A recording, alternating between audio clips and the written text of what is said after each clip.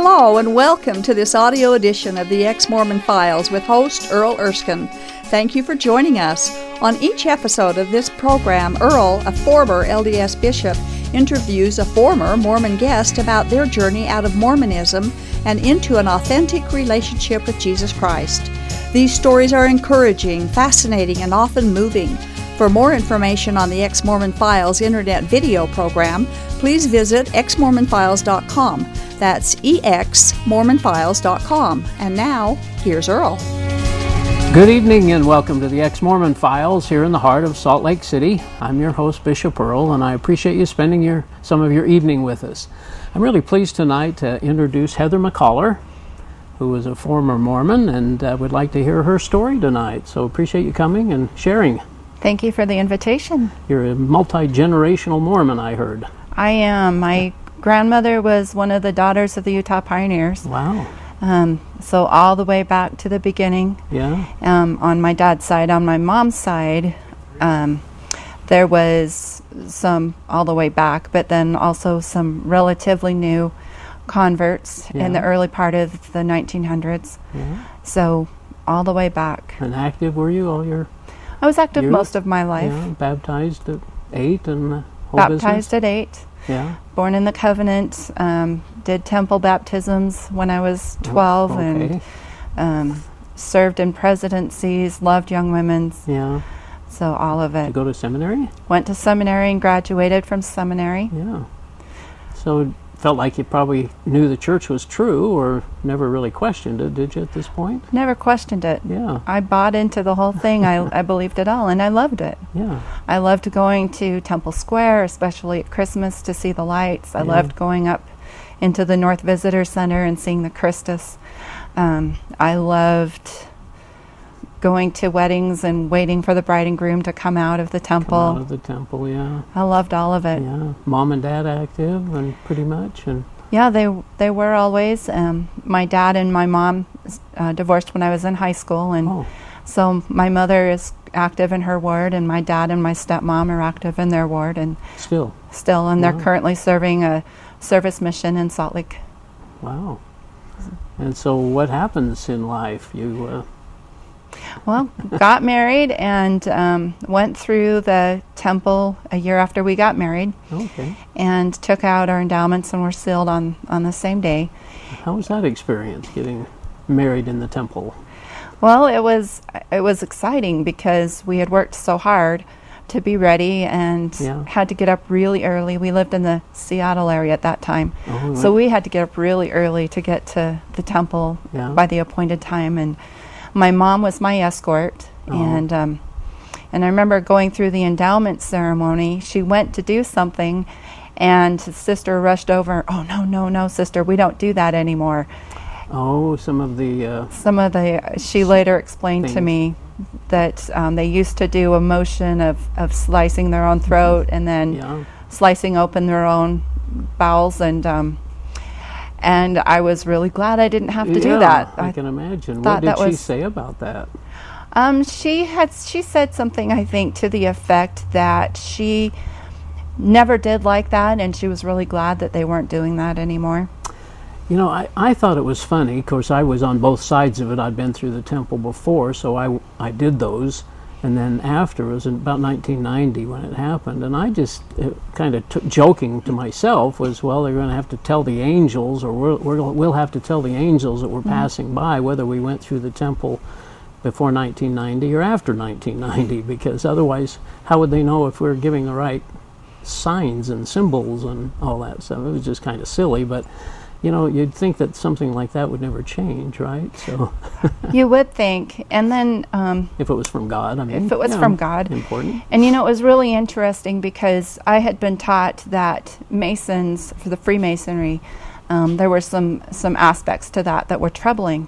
And so a couple of years ago I was reading a novel, and in the novel the author describes Freemasonry rituals. Oh dear. And it was by the same guy who wrote the Da Vinci Code. And when he described those rituals of the slicing the throat and then disemboweling oneself, my jaw, I reread it about 4 times, I think, and just I could not believe it, because there was the temple ceremony described in a fictional novel in rituals attributed to the Masons, and I knew that Joseph Smith had been a Mason. Yeah. So I was pretty disturbed about that. Isn't that interesting? Yeah. Well, so you get married and you get sealed. I mean, you're in the temple and life's going on. You have a couple of kids, I believe, and so what else happens? Well, about 8 years into the marriage, some things, we decided to move from Salt Lake City area back up to Washington State. And my husband kind of changed. He started behaving in a way that was not very kind. Oh. And so I went to the bishop, and so we went to the bishop, and then we went to the stake president when the bishop wasn't able to help us, and they both, neither one of them could figure out which of us was telling the truth. Oh, my goodness. And so that was really hard for me, because I had always been taught that the bishop and the stake president, anyone in a priesthood leadership position such as that, was given a spirit of discernment. And so for me, I was thinking, how on earth can they not discern who is telling the truth? If they have this spirit of discernment, what's going on here? Yeah. And did anything ever get resolved, or what happened? Well, we ended up divorcing. Oh, okay. It became necessary to divorce, and it was just probably maybe about 6 months or so after we divorced. My stake president told me that after we had separated, my ex-husband had started calling him, and it was then that he finally realized that I had been telling the truth and had been able to see what had been going on. And it was nice to have that validation, but I had sure wished that they had seen it at the time. A little disappointing. As you say, they weren't as inspired as they... Yeah, we're just men, just guys, praying for inspiration. I imagine they're sincere, but... well, I imagine that you felt that you were sincere whenever you were counseling anyone. But nothing ever, magical appeared to tell me to be discerning. And so, okay, so after the divorce, then what? After the divorce... And are you active all this time in the church? Are you going to church? I was. I was active, and then kind of went a little bit inactive for a while, but then got back into going to church. Yeah. And in 2004... I was remarried, and my grandmother passed away, and about a month later, I'd been told I couldn't have any more babies. About a month later, I found out I was pregnant. Wow. And the circumstances of the pregnancy made it very, very, very, very high risk. Oh. So about 4 months into the pregnancy, I needed to be hospitalized, and they encouraged me to terminate the pregnancy, and there was just no way.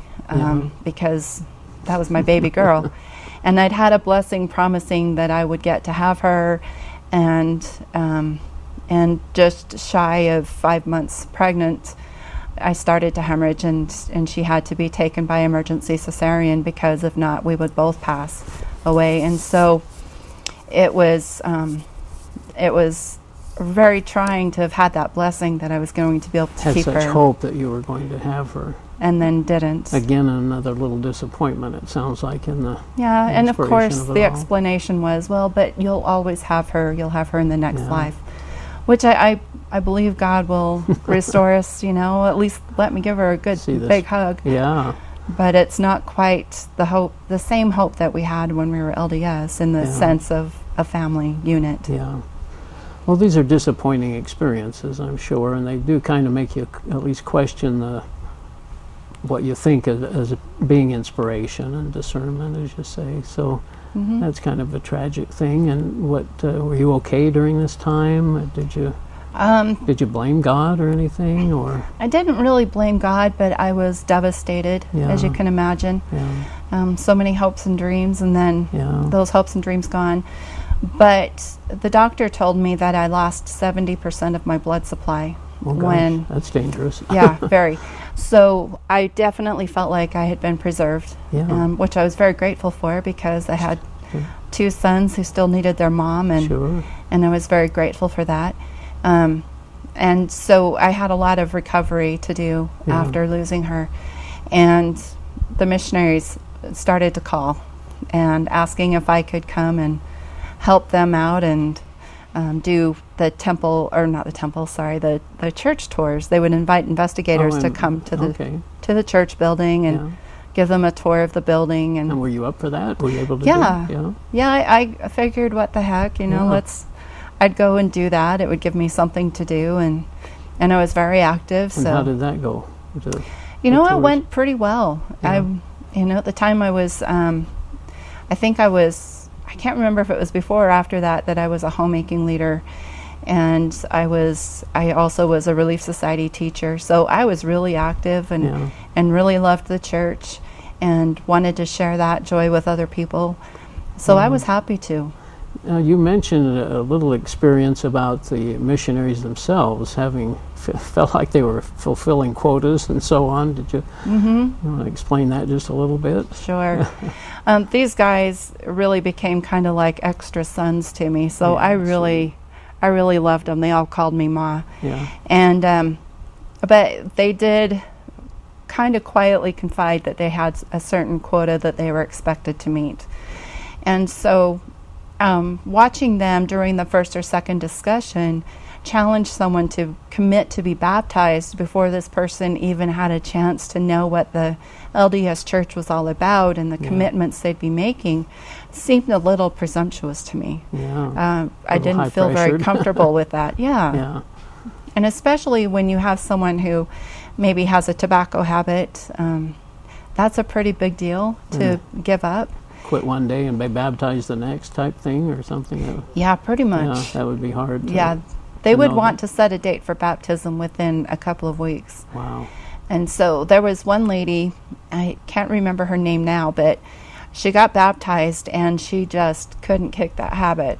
So she went and bought some Nicorette gum. Yeah. And she found that she was chewing that more than she should. So she brought it to me and asked me to keep it for her. And then I was kind of her dispensary. And she'd come and get a few pieces at a time. Well, pretty soon I noticed she wasn't coming by as often, and it proved true that she went and bought some more. Oh, boy. And she eventually stopped coming to church because she just couldn't get past that tobacco habit. Yeah. And I felt so bad for her. Yeah. Because I think she probably felt like a failure or... Yeah, isn't that you feel disappointed in yourself. But such a sweet lady. Yeah. So that was really sad. And I saw another couple who literally they got married, went into the changing rooms, changed into baptismal clothes, and got baptized. Same day? Within about 15 minutes they said, "I do," and then got baptized. Oh, boy. And that marriage only lasted, I think, about 6 months to a year before it fell apart. Wow. And it was really sad because I don't know if they'd not joined the church, what difference it might have made. Put some extra pressures on them, probably. But it might have, because I know that she was from an LDS family, so there was probably a lot of pressure. Oh, now you're baptized. Now you got to go and get married in the temple, and you've got to do this, and it was sad to watch that family fall apart. So what happens after this? This is in the 2000. About 2005, 2006. What happens next? Just kind of continued doing that, and then in 2007, my husband decided he was going to quit his job and go on tour with his band. With his band. And as you can imagine, that's not the most lucrative way to provide for your family, especially if you don't have an already set following. And he'd already done that once before and put us in some pretty serious financial straits. So I told him if he chose to do that again, that I would leave, because I could not go through that. No, we'd almost lost our house, and I had 2 kids to think of. Yeah. So was he LDS? He was LDS, a returned missionary. Oh, my goodness. And nobody could talk him out of going. So he quit his job, and I filed for divorce, and it was really pretty amicable. I mean, we certainly had our disagreements and hurt feelings about it, but I still talk to his daughters, and they still mean a lot to me. And all this time you believe the church is true, that we have living prophets, and the Book of Mormon's true, and all that? You have a testimony? I did, and but there were certain things that happened over a period of years that began to add up, and I think the first one was around 1997, 98. I remember getting the Sunday newspaper and opening up, and there was a special section inside the Ogden Standard-Examiner talking about Joseph Smith and all his polygamy. And so I read this article, and my jaw's dropping. You'd and never heard of that before. I'd never heard that. And I'd Not amazing. gone to church my entire life and graduated from seminary. So I took it over to my dad's, and Dad, oh my goodness, will you look at this? I'm so upset about it. And my dad is telling me to calm down. It's fine. It doesn't mean the church isn't true. And I'm saying, but they never told us about it. Why are they hiding this? Yeah. And so that was kind of in the back of my mind. And then a couple of years later, while my husband was at work, that's when the internet was becoming big. So I got involved in a chat room for people who were LDS, and of course started running into what we would have termed anti-Mormons, who started telling me things like the Adam God theory and telling me about the Book of Abraham and questions about that. Things, again, you'd never heard before, right? Things I'd never heard before. All the changes Shocking. in the translation of the Book of Mormon, and I'm saying, that's not true. It's an inspired translation. It's perfect. It's the most correct of any book on the earth. I know. Not true.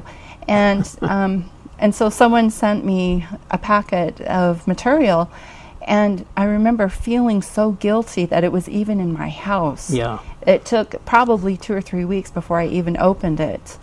And once I did and I read it all, it was like, okay, I've read it, shoved it back in and to the envelope and tossed it in the trash because I felt guilty that it was in my house. I still wanted to believe it was all true. Sure. And so you have that, and then the spirit of discernment, or the lack thereof, of my stake president and bishop, and then seeing the missionaries pressuring people to get baptized, and always being taught that it was better to never make a covenant than to make it and break it. Yeah. Feeling like that wasn't really fair position to put those people into. So what really brings you to the moment when you can kind of step back from it all?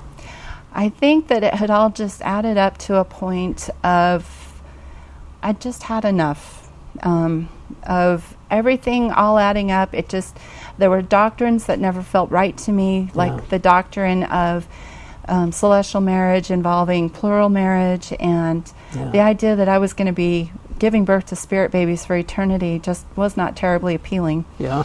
And so I just decided I was done and decided to just get away from it. And so when my second husband and I divorced, I moved back here to Utah. Okay. And I turned in my letter immediately because I didn't even want to get started. I just wanted to be done, clean start. Wow. So I turned in my letter. Really impacted you, hadn't they? The different thoughts. And so did you go to a Christian church, or what happened? I claimed to be an atheist for a long time. Oh, did you really? That happens, doesn't it? It does. Yeah. And part of that was I was so angry at God that denying that he existed felt better than being angry. Wow. And so it was just easier to say he's not there, he's not real, it's all a big joke, than to say I'm mad at you, I hate you. Yeah, I mean, here we grew up in the church and believing it's the only true church, the only way to God, and you start learning these difficult, strange doctrines, and why doesn't the church talk about them kind of stuff, why don't you know about them?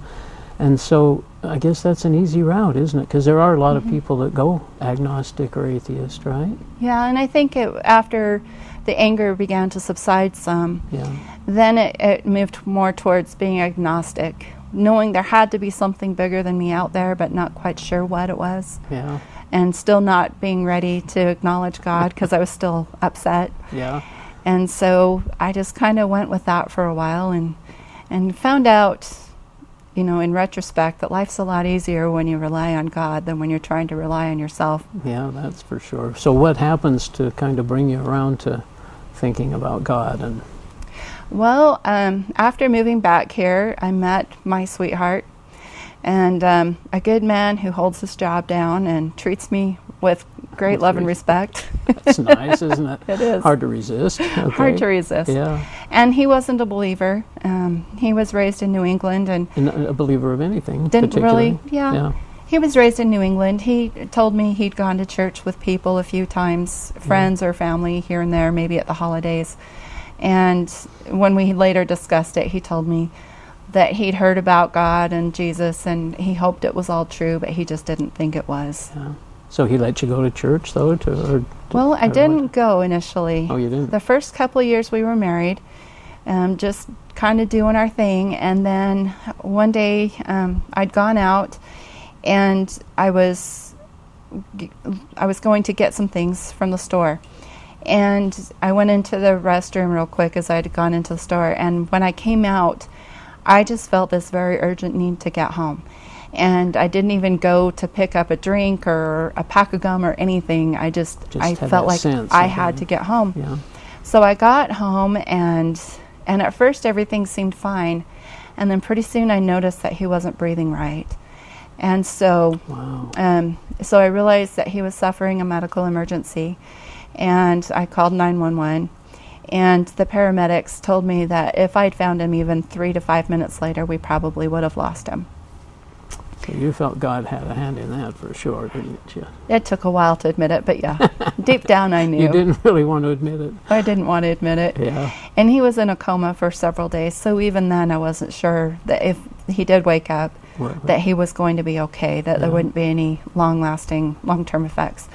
So when he woke up and everything was okay, so I'm kind of out of that crisis mode. Yeah. Then I'm able to finally say, it wasn't my idea to come home.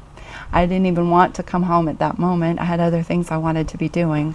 So I had to acknowledge that God had brought me home. Oh, that's sweet. So, yeah. So and that kind of turned things around for you then? Huh? It did. And in the meantime, it was a couple of years past, but we'd had our 20th year high school reunion, and so reconnecting on Facebook with old friends, and one of those old friends was always posting something about the youth group at his church, and the Fusion Youth did this, and the Fusion Youth did that, and blah, blah, blah, and I'd say, oh, that's nice, goody for you, but now I'm starting to pay a little bit of attention, because I know I don't want to go back to the Mormon church. Yeah.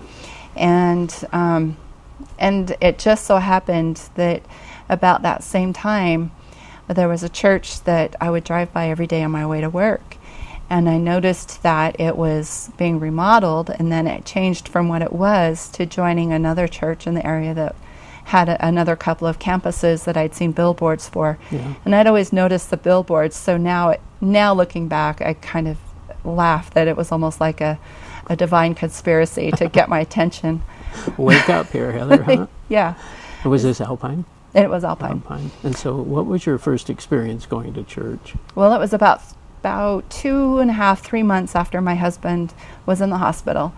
And I'd finally admitted to myself that God was real. And I wanted to go somewhere. So I decided to sneak in to the very back row in the very back corner.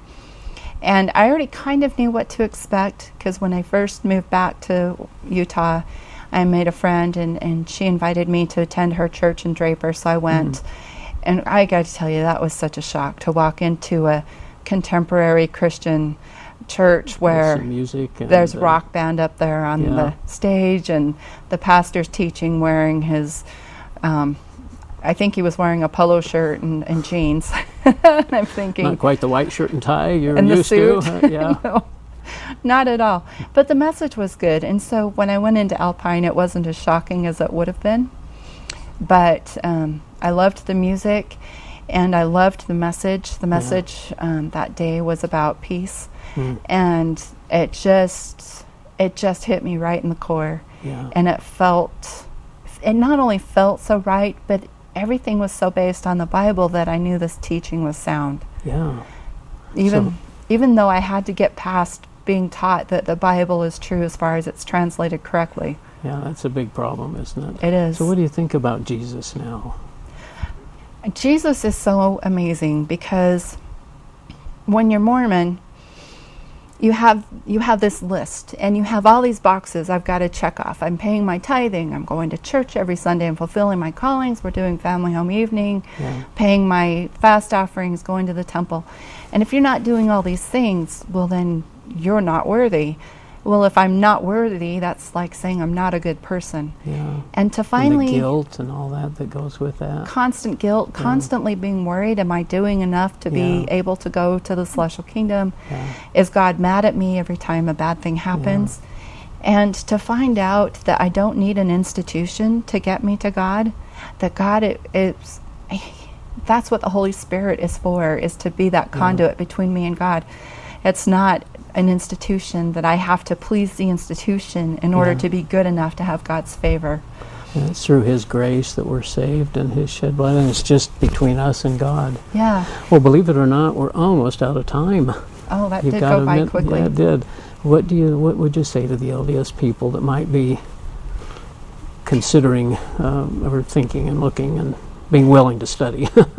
I think the first thing that I would say is don't be afraid to study for yourself and to find out in your own mind what the truth is. Yeah. And realize, there was one of the prophets said that if it's true, it can stand up to any scrutiny. Should be able to, huh? So there's really nothing to fear. Yeah. And the second thing I would say is to realize that you're worthy of God's love. No matter what you've done, no matter where you are, there's nothing so awful to put you out of the reach of God's grace. And that grace doesn't mean you get to go and sin and do whatever you want. It means you put your faith in Jesus Christ and you're forgiven, and our works are a reflection of our love for God, not something we have to do in order to earn God's love. That's so well said. It's such a freedom that we have now, that we know that our sins have been paid for. They have been. And we don't have to carry that guilt around. No. Well, Heather, thanks so much for sharing your story. You're a sweet lady, and I wish you the best in everything you do. And we appreciate you watching tonight. Take the chance to look and study. You are following the gospel of Joseph Smith and not the gospel of Jesus Christ. Good night. This has been the audio edition of the Ex-Mormon Files. The Ex-Mormon Files is a production of Main Street Church of Brigham City. For information about this program, including past and current video episodes, please visit exmormonfiles.com. From there, you can also download audio episodes of this program. If you have an Ex-Mormon story you would like to share, we'd love to hear from you. Please write us at contact@exmormonfiles.com. Thank you for listening, and we hope you'll tune in again soon.